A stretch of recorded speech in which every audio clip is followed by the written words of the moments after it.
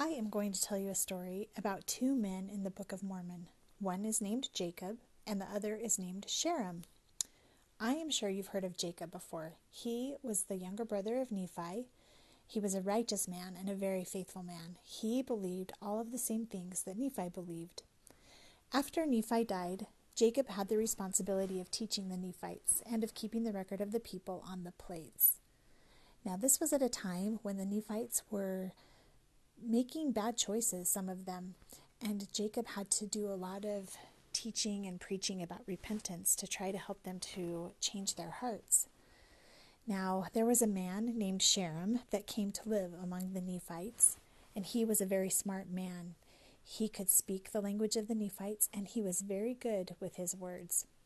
The people liked to listen to Sherem because he had a way of speaking that made them feel good about themselves and about the things that they were doing, even if those things were not good things.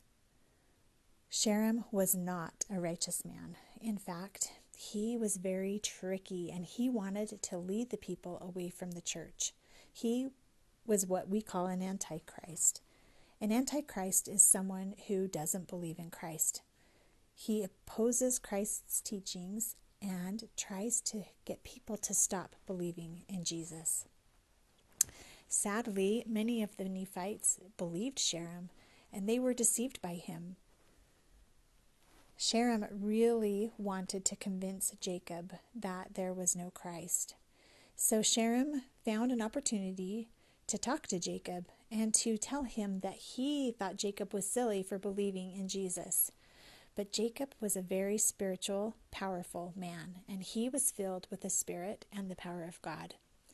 There was nothing that Sherem could say that would shake Jacob's faith. He knew that Jesus was and is the most important part of Heavenly Father's plan. The Holy Ghost helped Jacob to know the things that he should say to Sherem. Jacob asked, "Do you deny the Christ who would come?" And Sherem said, "If there should be a Christ, I would believe, but I know that there is no Christ." So Jacob asked him, "Well, do you believe in the Scriptures?" And Sherem said, "Yes, I believe in the Scriptures." Then Jacob said, "You do not understand the Scriptures, because the Scriptures teach of Christ. They testify of Christ. They prophesy of Christ. Every prophet that has ever written anything in the Scriptures has always taught about Jesus." So Sherem said, "Well, show me a sign. I want you to prove to me that that is true." Now Jacob knew that if Heavenly Father wanted to show Sherem a sign, he could, but it would be up to Heavenly Father. Jacob said, "If God will smite thee," smite means to knock down or hit or curse. "If God will smite thee, that will be a sign that God has power in heaven and on earth, and that Christ shall come." But it would have to be Heavenly Father's will, not mine. So after Jacob said these things to Sherem, Sherem fell to the earth. Heavenly Father smote him down. And then Sherem had his sign. He knew that he was wrong. He knew that he had deceived the people, and he knew that Jesus Christ was real and was going to come on the earth one day.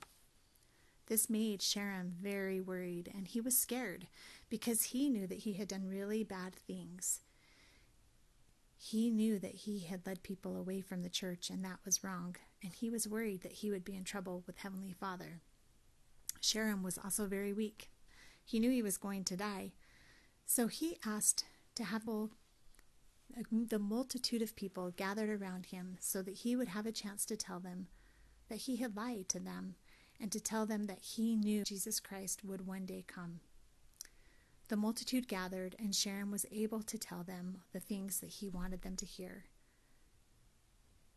And after he said these things, Sherem died. And then the people also received a witness through the power of God. Those people that were gathered around to hear Sherem, they were overcome and they fell to the earth. And then they also knew that Jesus would come and that he was real. Jacob was so happy about this because this was an answer to his prayer. After this experience, the people of Nephi were making better choices. They were following the doctrine of Christ. They were living righteously. They were happy, and there was peace in the land. So I hope that you will remember this story of Jacob and Sherem.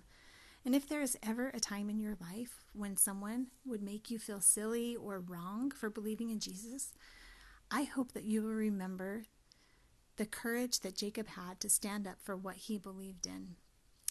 I hope you can remember how the Holy Ghost helped Jacob, and that you will have faith to know that the Holy Ghost can help you too.